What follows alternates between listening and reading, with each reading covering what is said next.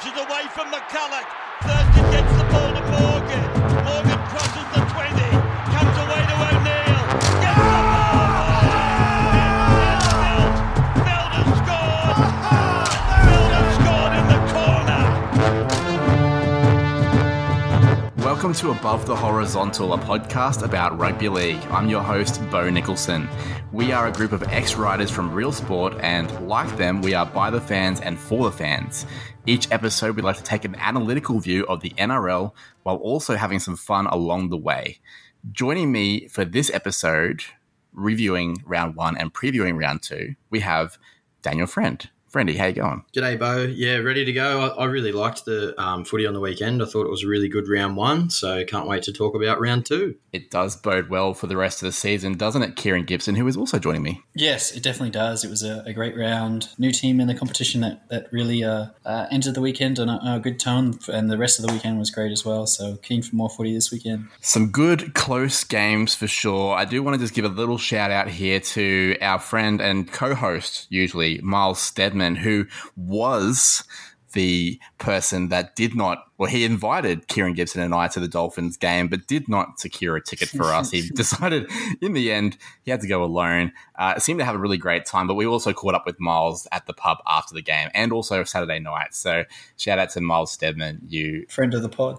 Friend of the pod, yeah, member of the pod. Talking about some close games and things like that, there were some bold predictions last week. I predicted that Isaiah Katoa and Paul Alamotti would score on their debuts. They did not. Friendy, you predicted that Jeremy Marshall-King would be the first Dolphins try scorer. He almost was. He was the one that shot through the gap. Yeah, he was. He had a really good game too. I think he's an outstanding player and he's certainly on the up. I think they've got a good one there. But yeah, the hammer, the first try scorer for the Dolphins. So well done to him. More on that in just a moment. And Kieran Gibson, first bold prediction of the year. I basically laid it on a platter for you when you tipped the Broncos. I said, mate, that is so bold, you may as well call it. And you did, and you were up. And they did it. I mean, they only won by 1, but I thought they did it kind of easy. Like, they looked comfortable. They did. Yeah, they really shut down the Penrith attack. It was awesome to watch. I normally don't support the Broncos, but I quite enjoyed watching them beat the Panthers in that fashion. Yeah, shout out to all those Panthers fans. You've had enough wins recently, so let the other guys have a go. And the Broncos did look good. Let's talk about the Wildcard Awards for this coming week. Friendy, what do you got for us? This week, Bo, as most listeners know, a lot of mine are Simpsons or Seinfeld references, and I've gone again. I've gone the Springfield Gorge Award, and the gap from top to bottom in this competition is as big as the Springfield Gorge. I think we saw that on the weekend with the 2 games, in particular from Thursday night, the first game to the third game. They were great games. The one in the middle, my Knights, who absolutely stink with the ball in hand against the Warriors, I just think the gap from top to bottom is just enormous. It's it's a bit concerning. I think the bottom 5 this year will be so far removed from the rest of the competition. It's not funny. So the Springfield Gorge Award, and it goes to the whole competition. Not a bad chat, that one, especially and I kind of thought you were going in a different direction there with that reference, because you think about all the fans of teams like the Bulldogs and of course Chris Waring's Tigers who have recruited really heavily, and it's like, I'm going to make it. And then they don't make it. They fall into the gorge for round 1. They're not going to make it. Yeah.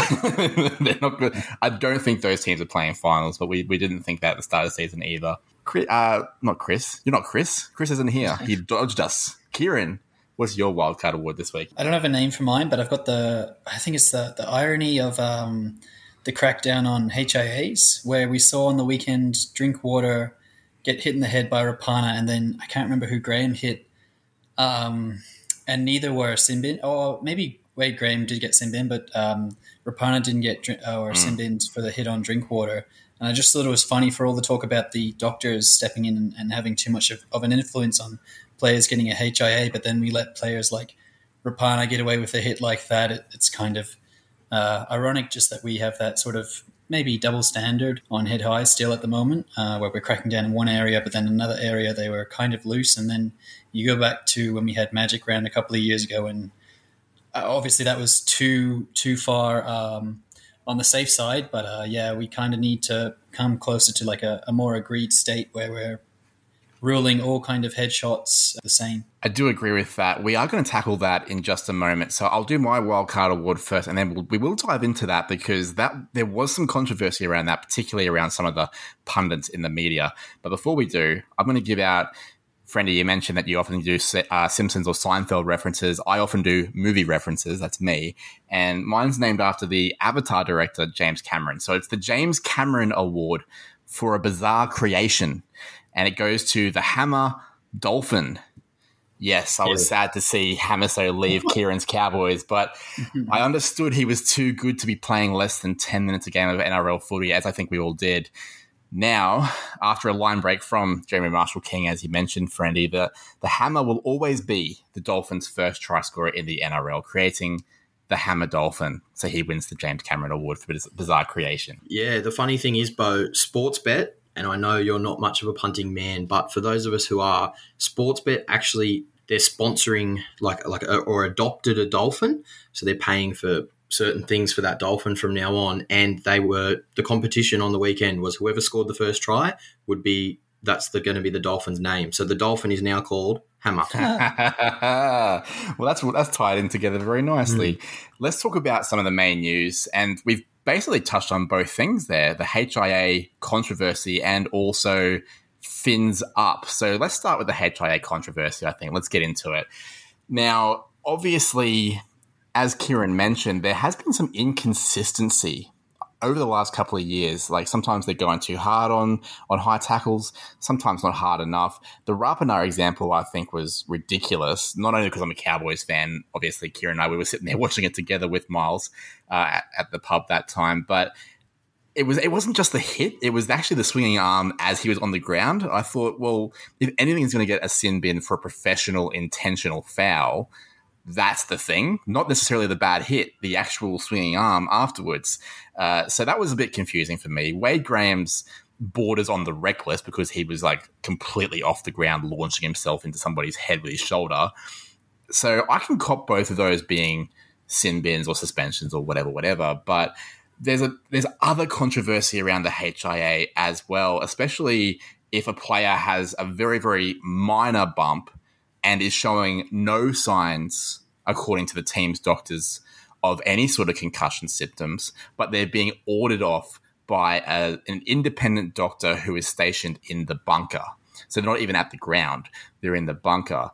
And this has caused a fair bit of controversy in the media. Phil Gould, often known for his very, very normal takes, has called it the greatest abomination in the history of the NRL, which I think is a bit overstepping the mark.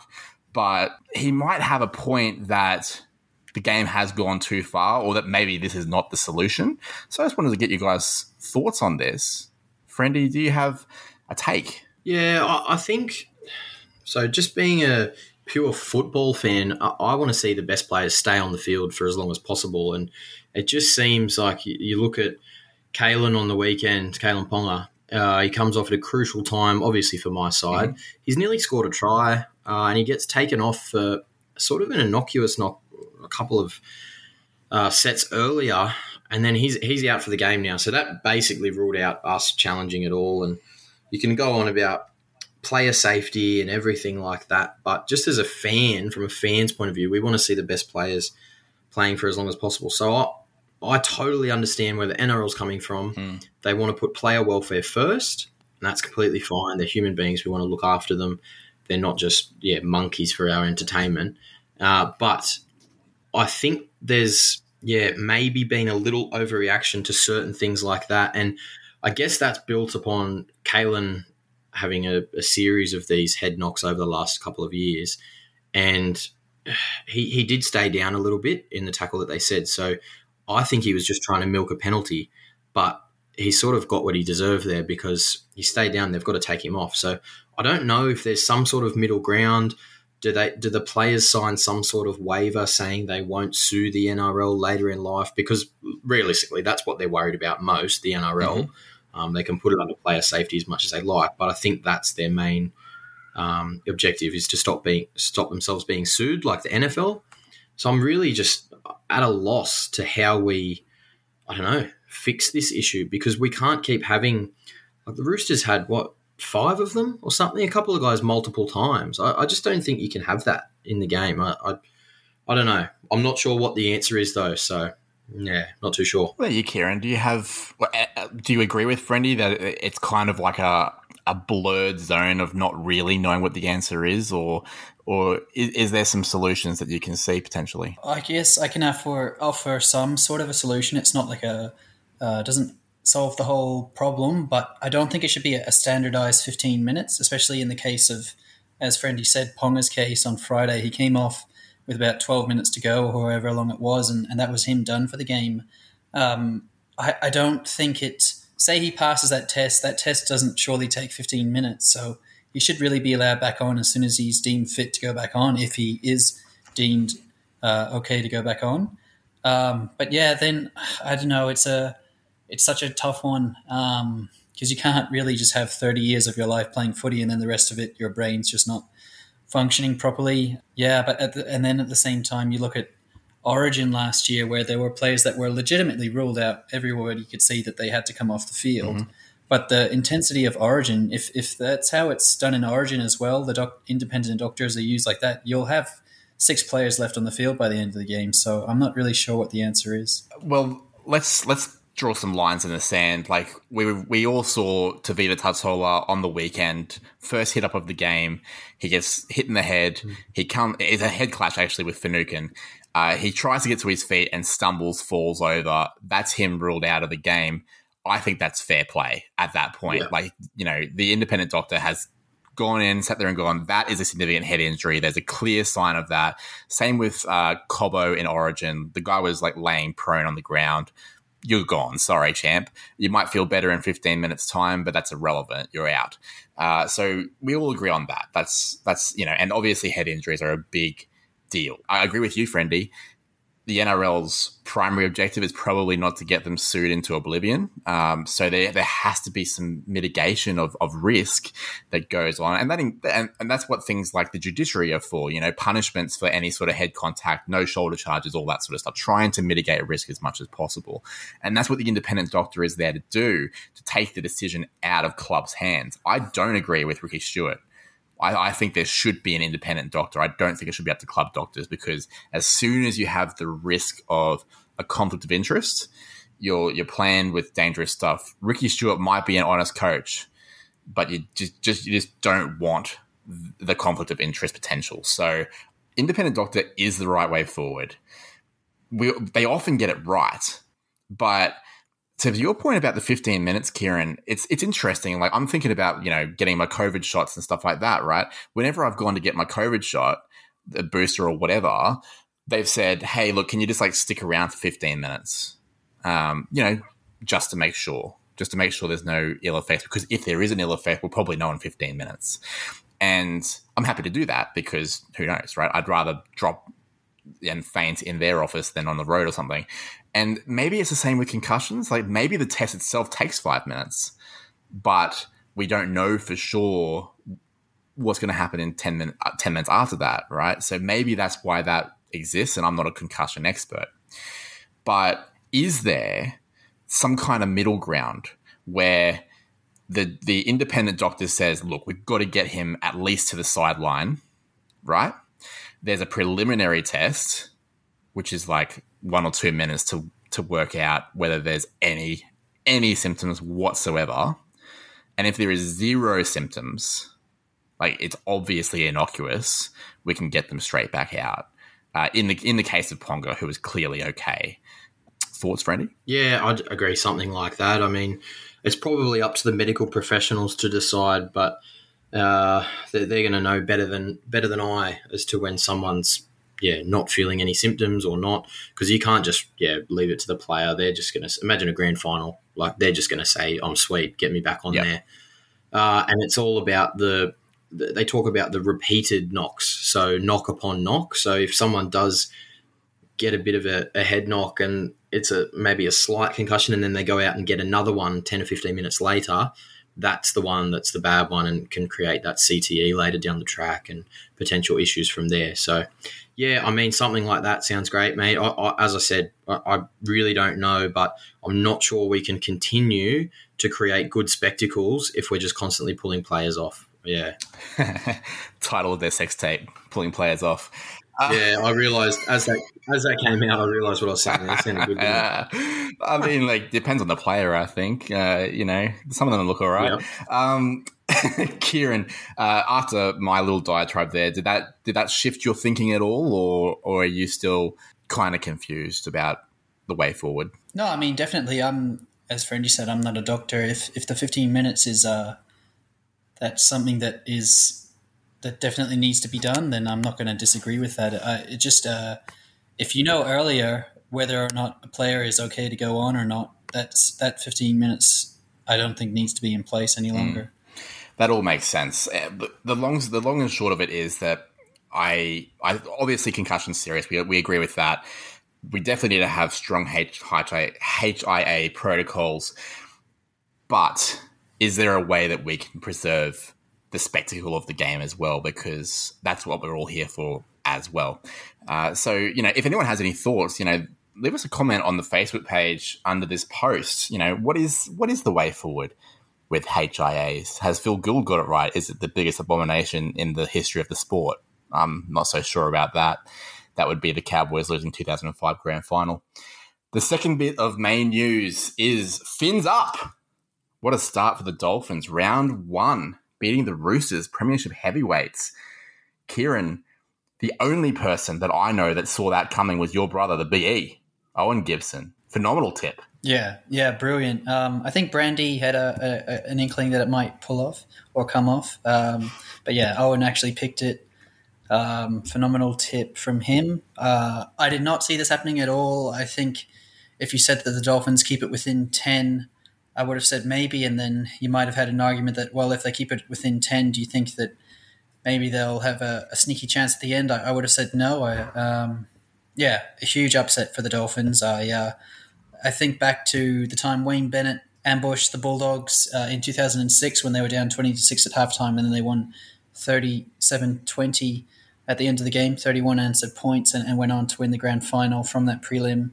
And the time that our Maroons beat the Blues in the 2020 decider, I think this one is up there with those, but I would probably have those two wins up a little bit higher. But brilliant from the Dolphins to beat a Roosters side that's touted as one of the premiership favourites. This isn't the first time that Wayne Bennett's done this, by the way. So he was the inaugural coach of the Brisbane Broncos, as everybody would well know. He was also a co-coach of the Raiders the year before that. And so 1987, the Raiders lose in the grand final to the Manly Sea Eagles. And then 1988, as the Brisbane Broncos coach, he leads them to a demolition of the reigning premiers, the Manly Sea Eagles, in 1988. A demolition. It was like 44-10 or something like that. Absolute crazy demolition. They had some handy players, to be fair, like including Wally Lewis and Alan Langer and that. Friendy, what the heck? What a start for the Dolphins. Crazy. Yeah. And yeah, Uncle Wayne does it again. I loved. Did you watch the press conference? I did. It was really, really good. Yeah, he was just sitting there smiling like a Cheshire cat. And he even asked one of the journalists, oh, you came up today, did you? After what you said about us a few weeks ago, I didn't think you'd show, but glad you liked that. It was pretty good from the wily old fox Wayne Bennett. And yeah, in terms of his biggest ambush, that is right up there, because their side on paper compared to the Roosters side is, worlds apart, I think. And they, as we spoke about in the preview, the attitude, effort, all the things that you can control, Wayne Bennett teams do that. So, yeah, congratulations to them. And, yeah, good luck to them for the rest of the season. I think they'll go okay. I still wouldn't have them in my 8, but I think they'll go all right. Yeah, we might have underestimated them a bit. And one thing that became really, really apparent is that they were up for the challenge. They had a lot of experience in key areas, or particularly in the forward pack. And effort players is probably the right way to describe a lot of that forward pack, and also the back line. Like, I think, guys like Brenko Lee, he was a premiership winner with the Storm. They turned him into that kind of center. You got guys like Hamiso, who wasn't normally recognised as an effort player, but a super talent. But then he ran for 150 metres, including, that try, which was maybe 30 of those metres. So he's putting in some effort as well. Like there's a lot of effort play from that team. So I'm a big fan. And as a Brisbane resident, if officially the Dolphins represent a geographical area unnamed, but it's exciting. It's exciting that they have, a lot of media around. There's billboards with this guy named Dwayne Bennett, bit of a joke going around Brisbane at the moment. And there's a vibe. There was 32,000 people there the other day. KO Stadium for their game against the Raiders this weekend is already sold out. There's a vibe, and it feels really cool. So good on the Dolphins. Boys, let's take a quick little break to hear from the BE after his phenomenal prediction about the Dolphins. He's got a phenomenal prediction for this week, including 2 games, actually. So stay tuned. We'll be back really soon. Morning, boys. This is Owen Gibson, the Big E. This is now my Big E phenomenal tip of the week. This is a new tip, actually. No, I'm not going to tip the Cowboys, but yes, I am going to Saco Stadium with my good brother against the Broncos. Good luck.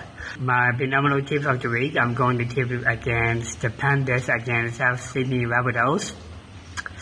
It's going to be tough. My star kicker for the Panthers is actually going to be Nathan Cleary, and a star try is actually going to be, it's going to be 2. Chumo Luai will run and pass the ball, pass it to Brian Toho, will step in and pass it back to outside Joe to get a winning try.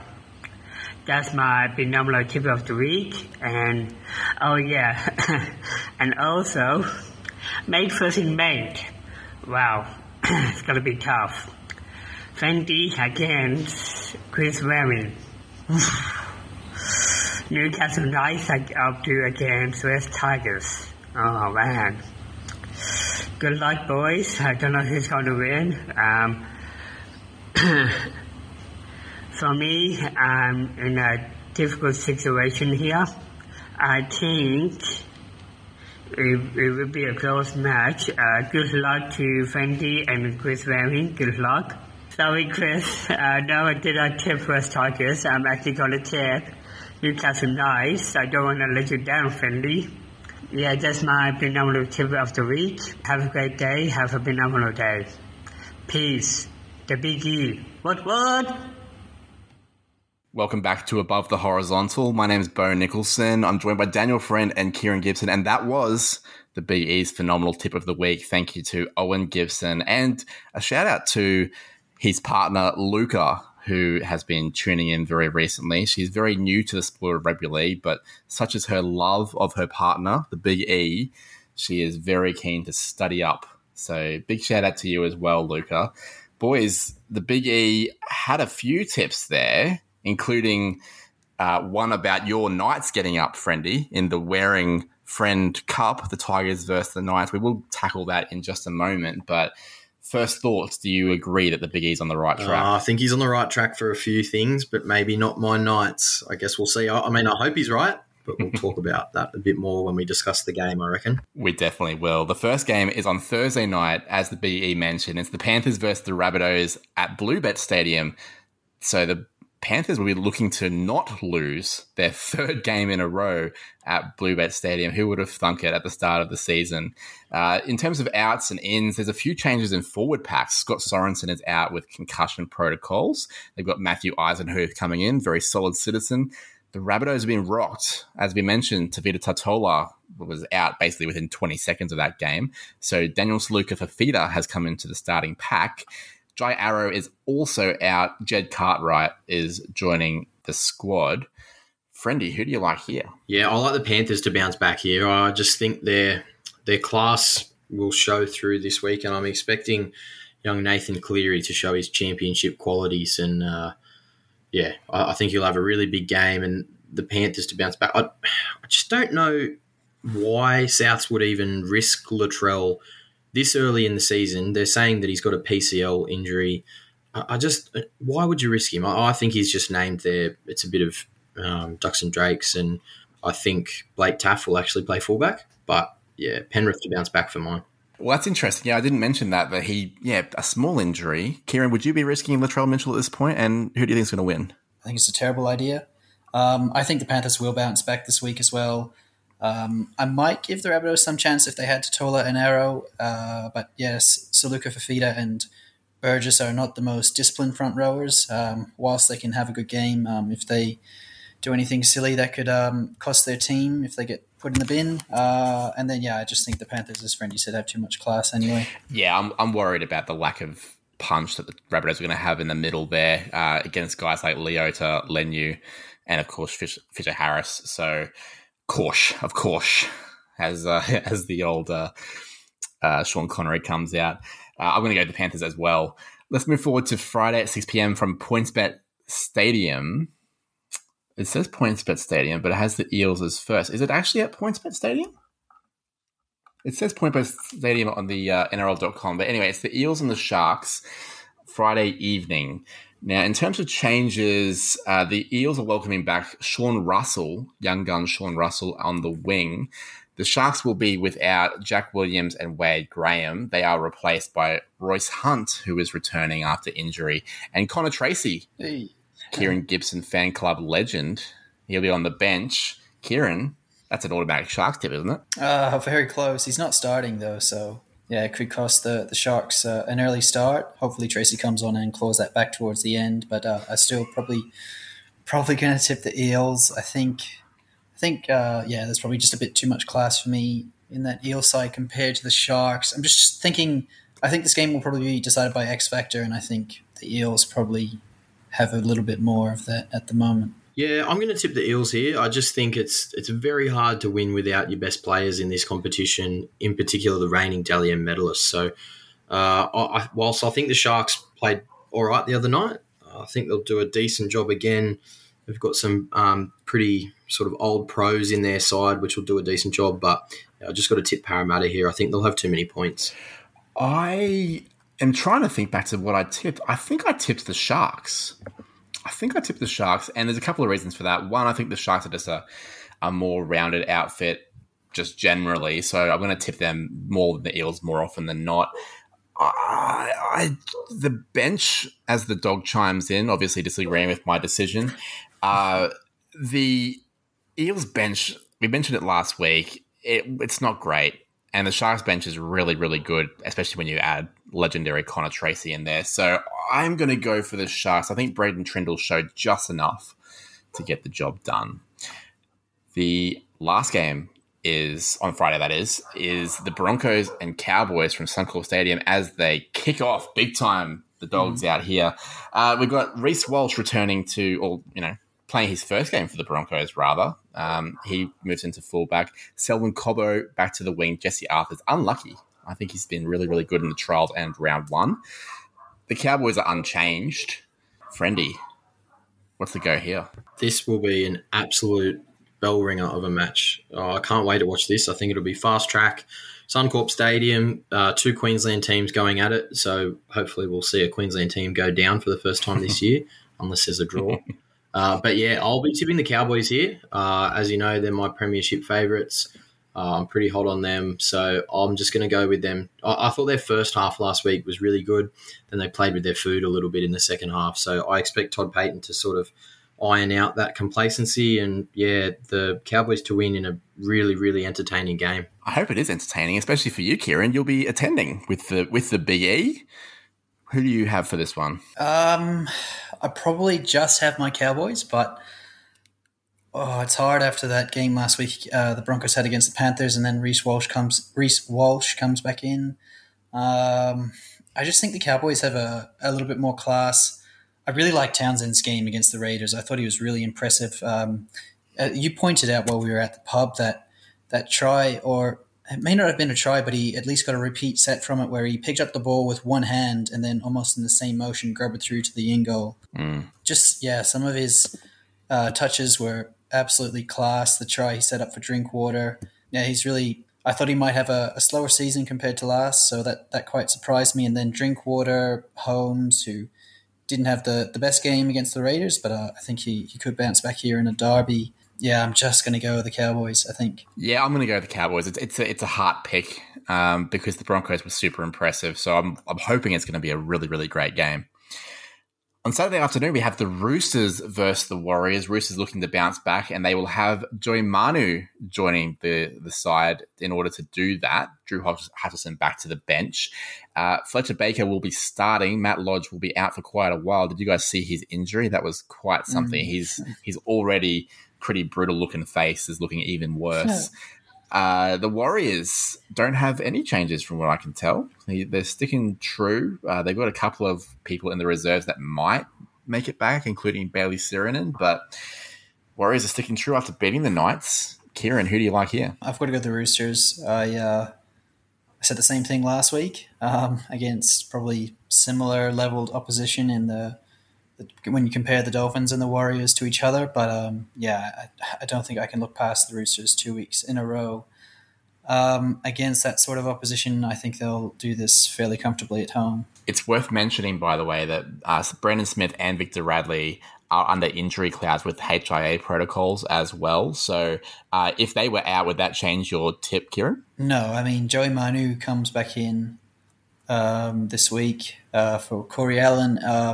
No, I don't think so. What about you, Friendy? Is it a matter of they were pretty unimpressive in round one, but just their overwhelming class on paper being too good for the Warriors, or do you have an upset coming? Yeah, I'm going to tip the Roosters, but it'll be a lot closer than people think. I would have thought. They really struggle. Their record without Jared Warrior-Hargreaves is pretty atrocious. And I think you saw that in the first round where there was no real, whilst their pack looked good on paper, there was no real dominant sort of big fella out there, I don't think. And a few of them went off for HIAs, things like that. So hopefully that turns around and goes a little bit better. And they sort of give Walker, Keary and Tedesco a bit more room to move. But yeah, I'll tip the Roosters, but I don't think it's a foregone conclusion by any means. I'm kind of with you. I like the Roosters in this one. The Warriors are quietly putting together a pretty well-balanced roster. They're not quite in that elite category yet, obviously, but with guys like Wade Egan and Chance Nickel-Klukstad, you know you're going to get consistent effort and good performances from key positions right there. So then it's just a matter of, and the forward pack's pretty good too, really. So they're not that bad, the Warriors, but I will go for the Roosters as well. Dolphins versus Raiders at KO Stadium up in Redcliffe. Just gives you a clue about where the Dolphins are from. In terms of changes, Ray Stone is out. They're going to have a debut for Mason Teague, who as recently as May last year was the Panthers SG Ball captain, and then graduated to Jersey Flegg, and now he's in the NRL on the bench. He was a lock forward. Rapana is out with that aforementioned suspension after that tackle on Drinkwater. That brings Albert Hopewate into the side, and he will play on the wing. I will be curious to see if that stays that way, because they could just move Sebastian Kris to the centres, but they seem pretty stuck on that plan. Friendy, who do you like in this one? I'm pretty hot on the Raiders here. I expect the Dolphins, after that big emotional high last weekend, and I think they might come not crashing back down to earth, but I think they might get a little bit of a reality check from Ricky Stewart's Raiders. I think Ricky will have the boys right up for this after letting that one sort of slip away at the end last week. And I think, the Raiders will get the job done. I don't know if I think the Raiders will win comfortably, but I do expect them to win. I think the way that they hung in against one of the premiership favourites of the Cowboys and clawed back an 18-0 deficit, I thought that was really brave and showed a lot of determination from the Raiders to do that away from home in the heat of Townsville. I'll definitely be tipping the Raiders, but yeah, I think it'll be interesting. I, in a close one, will also go for the Raiders. Same reasons as you boys, for sure. The next game is Saturday evening at Amy Park. It's the Storm and the Bulldogs. For the Storm, Cameron Munster is out. That was a horrific injury that he suffered. We didn't mention that. That was really impressive from him, to be honest. Tyrone Wishart is going to be 5'8". And for the Bulldogs, they're sticking pretty true with that team that got absolutely hammered by the Sea Eagles. They were in that game for 20 minutes or half an hour, but were blown away by class in the end. Kieran, how do you see this one going? I expect the Storm to win. They're at home. I thought they were really tough against the Eels in a game that the Eels, I thought, looks better in attack for fairly large periods, but the Storm defended really, really well. And the Bulldogs looked a bit lost in attack, I thought. Kicked out on the full a few times. And then, I still think the Storm spine, even without Cameron Munster, is still one of the better spines in the comp. I've got to go with the Storm. Yeah, I'll be tipping Melbourne here, and I think they get the job done comfortably. And, Canterbury just don't have enough points in them at the moment, unfortunately. In patches, their defence looked a little bit better the other day at Brookvale. But, again, even with players out of Munster's quality, I just expect Storm to just get the job done. I agree with that. Storm for me too. As mentioned in the Big E's phenomenal prediction or phenomenal tip of the week, it is the Waring Friend Cup. Chris Waring's West Tigers versus Daniel Friend's Newcastle Knights. Yeah, it's got a bit of that feel to it, doesn't it? It's at Leichhardt Oval again for the Tigers, which has proven to be no fortress after last week. The team they've named is very similar, although last week they did make a swap with Kurosawa and Simpkin, and they also swapped Offahengawe and Twal, so that'll be interesting to see if they do that again. Pole is out with Alex Seyfarth coming onto the bench. For the Knights, Adam Elliott is injured, and Jack Johns comes into the side in the only change. Oh, no, and Dane Gagai returns also. That would be remiss of me not to mention. Friendy, you did make a sound there earlier. Yeah. You're not feeling super confident about the Knights this season. Do you give them any chance at all? Somewhere between Buckley's and none. They have got, zero chance, Newcastle. We're terrible. We're really, really bad. I just can't see how we're going to win this game. Our attack is a disgrace. Our defence isn't much better. So, unfortunately, we will not be winning on Sunday, and I believe the Tigers will get the job done, and I think Api Koroisau will have a field day. Well, do you have some concerns about the Tigers as well? Because I was reading the stats when I was with Miles and Kieran the other day, and the Tigers won basically every stat except for errors and like the scoreline, pretty much. So they also have some issues with attack. Yeah, different issues though. So the Tigers, they're using the ball, I believe, in the right way and in an attacking manner, and trying to create space and get people one-on-one with bodies in motion and all the things that me from the couch can see that there's something there. They just kept dropping the ball. That was their issue. Things like Luke Brooks getting the ball and basically trying to pass it before he even caught it. I mean, we've spoken enough about Paul Luke. He needs to take up another sport, I think. But there's something there. Like, and when Appy came on, they scored 18 points or something like that. So there is something there. Newcastle against a Warriors side who were they wooden spoon last year, or were they second Tigers last? Wooden spoon. Second last. Yeah, Tigers wooden spoon. So the Warriors won 5 games or something last year. The defense was atrocious. They conceded over 700 points or something ridiculous. We scored 12 points. And honestly, I thought we were lucky to score that many. We don't use the ball. We are just completely one out. It's just one out, and then we get to a point to play a block for a block, and that's it. And Adam O'Brien can go on about, I've been to 4 grand finals, blah blah blah, been in this system, that system. Yeah, well, that's great when you had guys like Munster, Smith, Cronk, and things like that, like Tedesco. So, I mean, I think I could coach them how to attack. Like, let's be real. O'Brien, since coming here, our attack's just been pathetic. It's just impotent. There is absolutely nothing happening. We need to throw some caution to the wind, create some offloads, or, I don't know, maybe even shift from our own half, or who knows. Like, just try something instead of this one-out rubbish, and then it's just out the back for Kalen. Like, it's just not working. If it changes on Sunday, I'll be very surprised. But we just can't go toe-to-toe with teams and try and play this error-free, no-frills game. We just don't have the side for that. We've got to throw some caution to the wind and take a punt. But old mate sitting in the coach's box just so shit scared of losing his job, well, he's going to lose it anyway. So you may as well have a crack, mate. I tend to agree with most of that. Kieran, how do you feel about this game, the Tigers versus the Knights? After watching that Titans-Tigers game on Sunday, I was not crash hot on the Tigers at all, but then Friendy's kind of just reminded me how poor I thought the Knights were as well.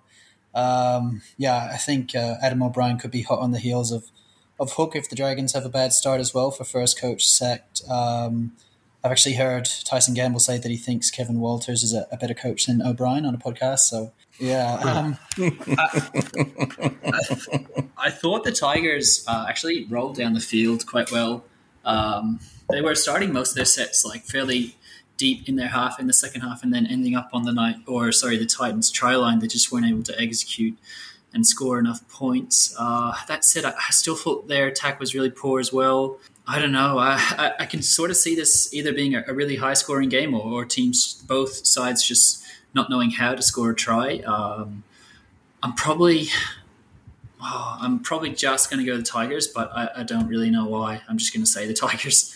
I'm about the same level of confidence as Kieran, not the same level of confidence as Friendy. I'm going to go the Tigers as well, but they're both not really impressing me much, to quote the great Shania Twain. And the last game of the round is the Dragons versus Titans at Netstrata Jubilee Stadium. It's the first head out for the Dragons. Some of the things that I noticed in their lineup was that Jaden Sullivan has the first track at 5'8", despite the fact that Talatau Amon has been cleared with the whole no-fault stand-down thing. That's an interesting turn of events. Toby Couchman makes his debut off the bench. Congratulations to him. Jacob Little is on the bench with Moses Mbai starting at hooker. That's interesting. We also have Jack Bird at lock. I think that's a great decision. Good on Anthony Griffin for making one of those.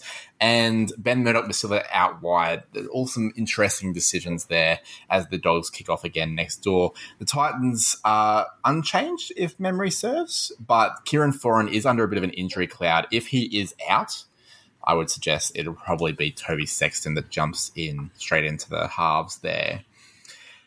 Kieran, who do you like in the Dragons versus Titans?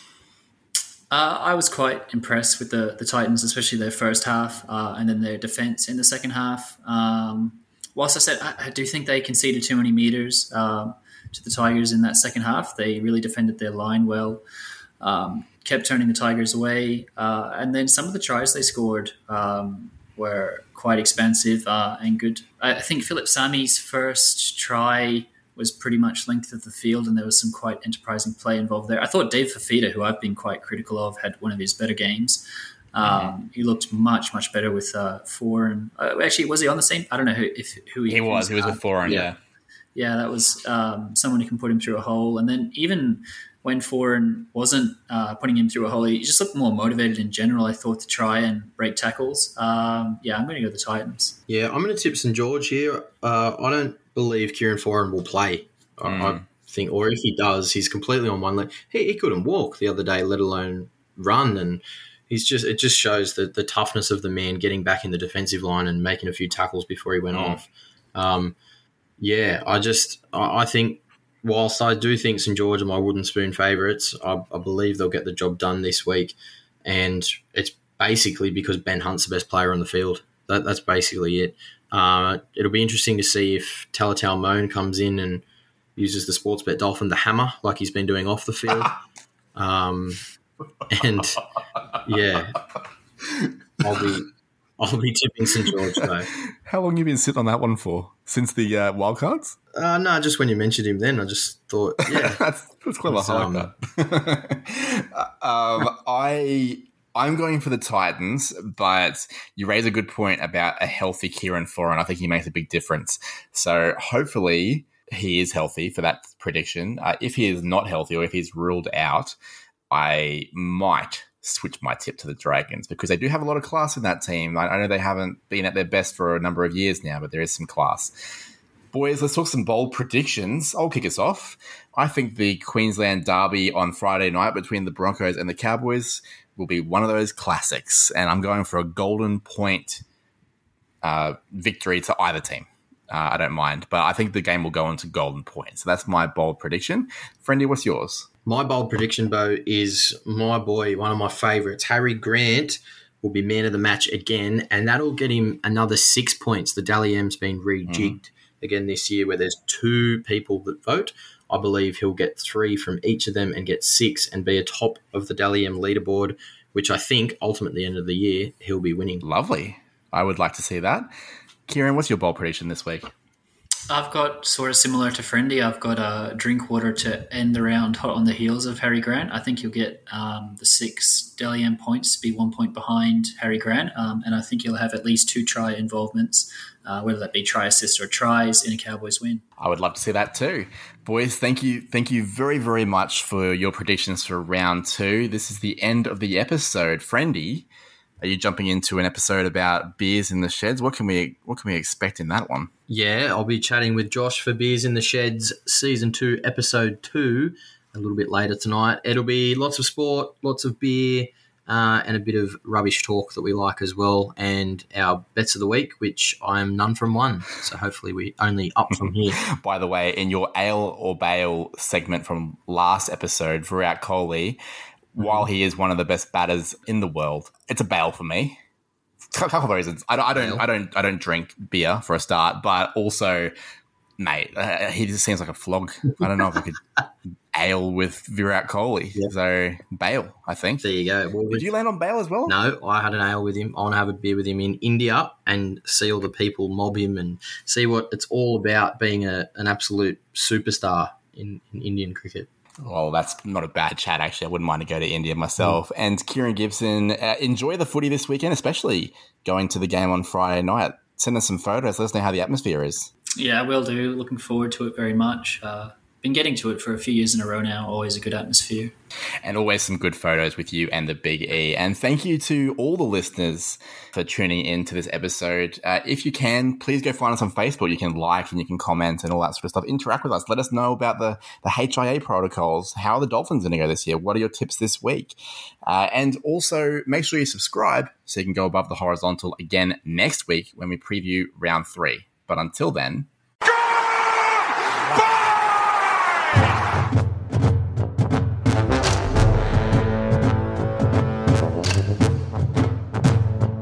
Above the Horizontal is a rugby league podcast by the fans and for the fans. It's produced by our entire team of former writers for Real Sport, including Daniel Friend, Christopher Waring, Miles Stedman, Kieran Gibson, and me, Bo Nicholson. We'd love it if you could support us by telling a rugby league fan about us so they can go above the horizontal as well. Thanks for listening. See you next time. You know what's tricky sometimes? Picking who is going to win at the Oscars. You have to get yourself to a cinema to see all the movies, or at least have all the possible streaming services to make sure you don't miss a single one. You have to pay attention to all the precursor award shows to see who's winning so far. The Golden Globes, the BAFTAs, they're the pretty obvious ones. But don't forget the Critics' Choice Awards, or the SAGs, or the DGAs, or the PGAs, or the Eddies, or the Gothams, or the AFI Top 10, or the National Board of Review. Ugh, exhausting, right?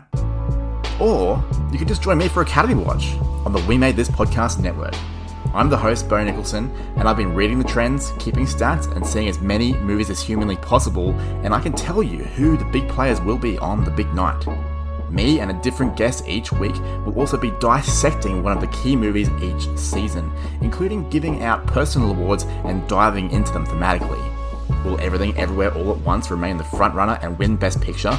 Or will a film seize the momentum late in the season to storm home, like Coda did last year? Time will tell, but what I do know is that as it happens, you'll hear it on Academy Watch, wherever you get your podcasts.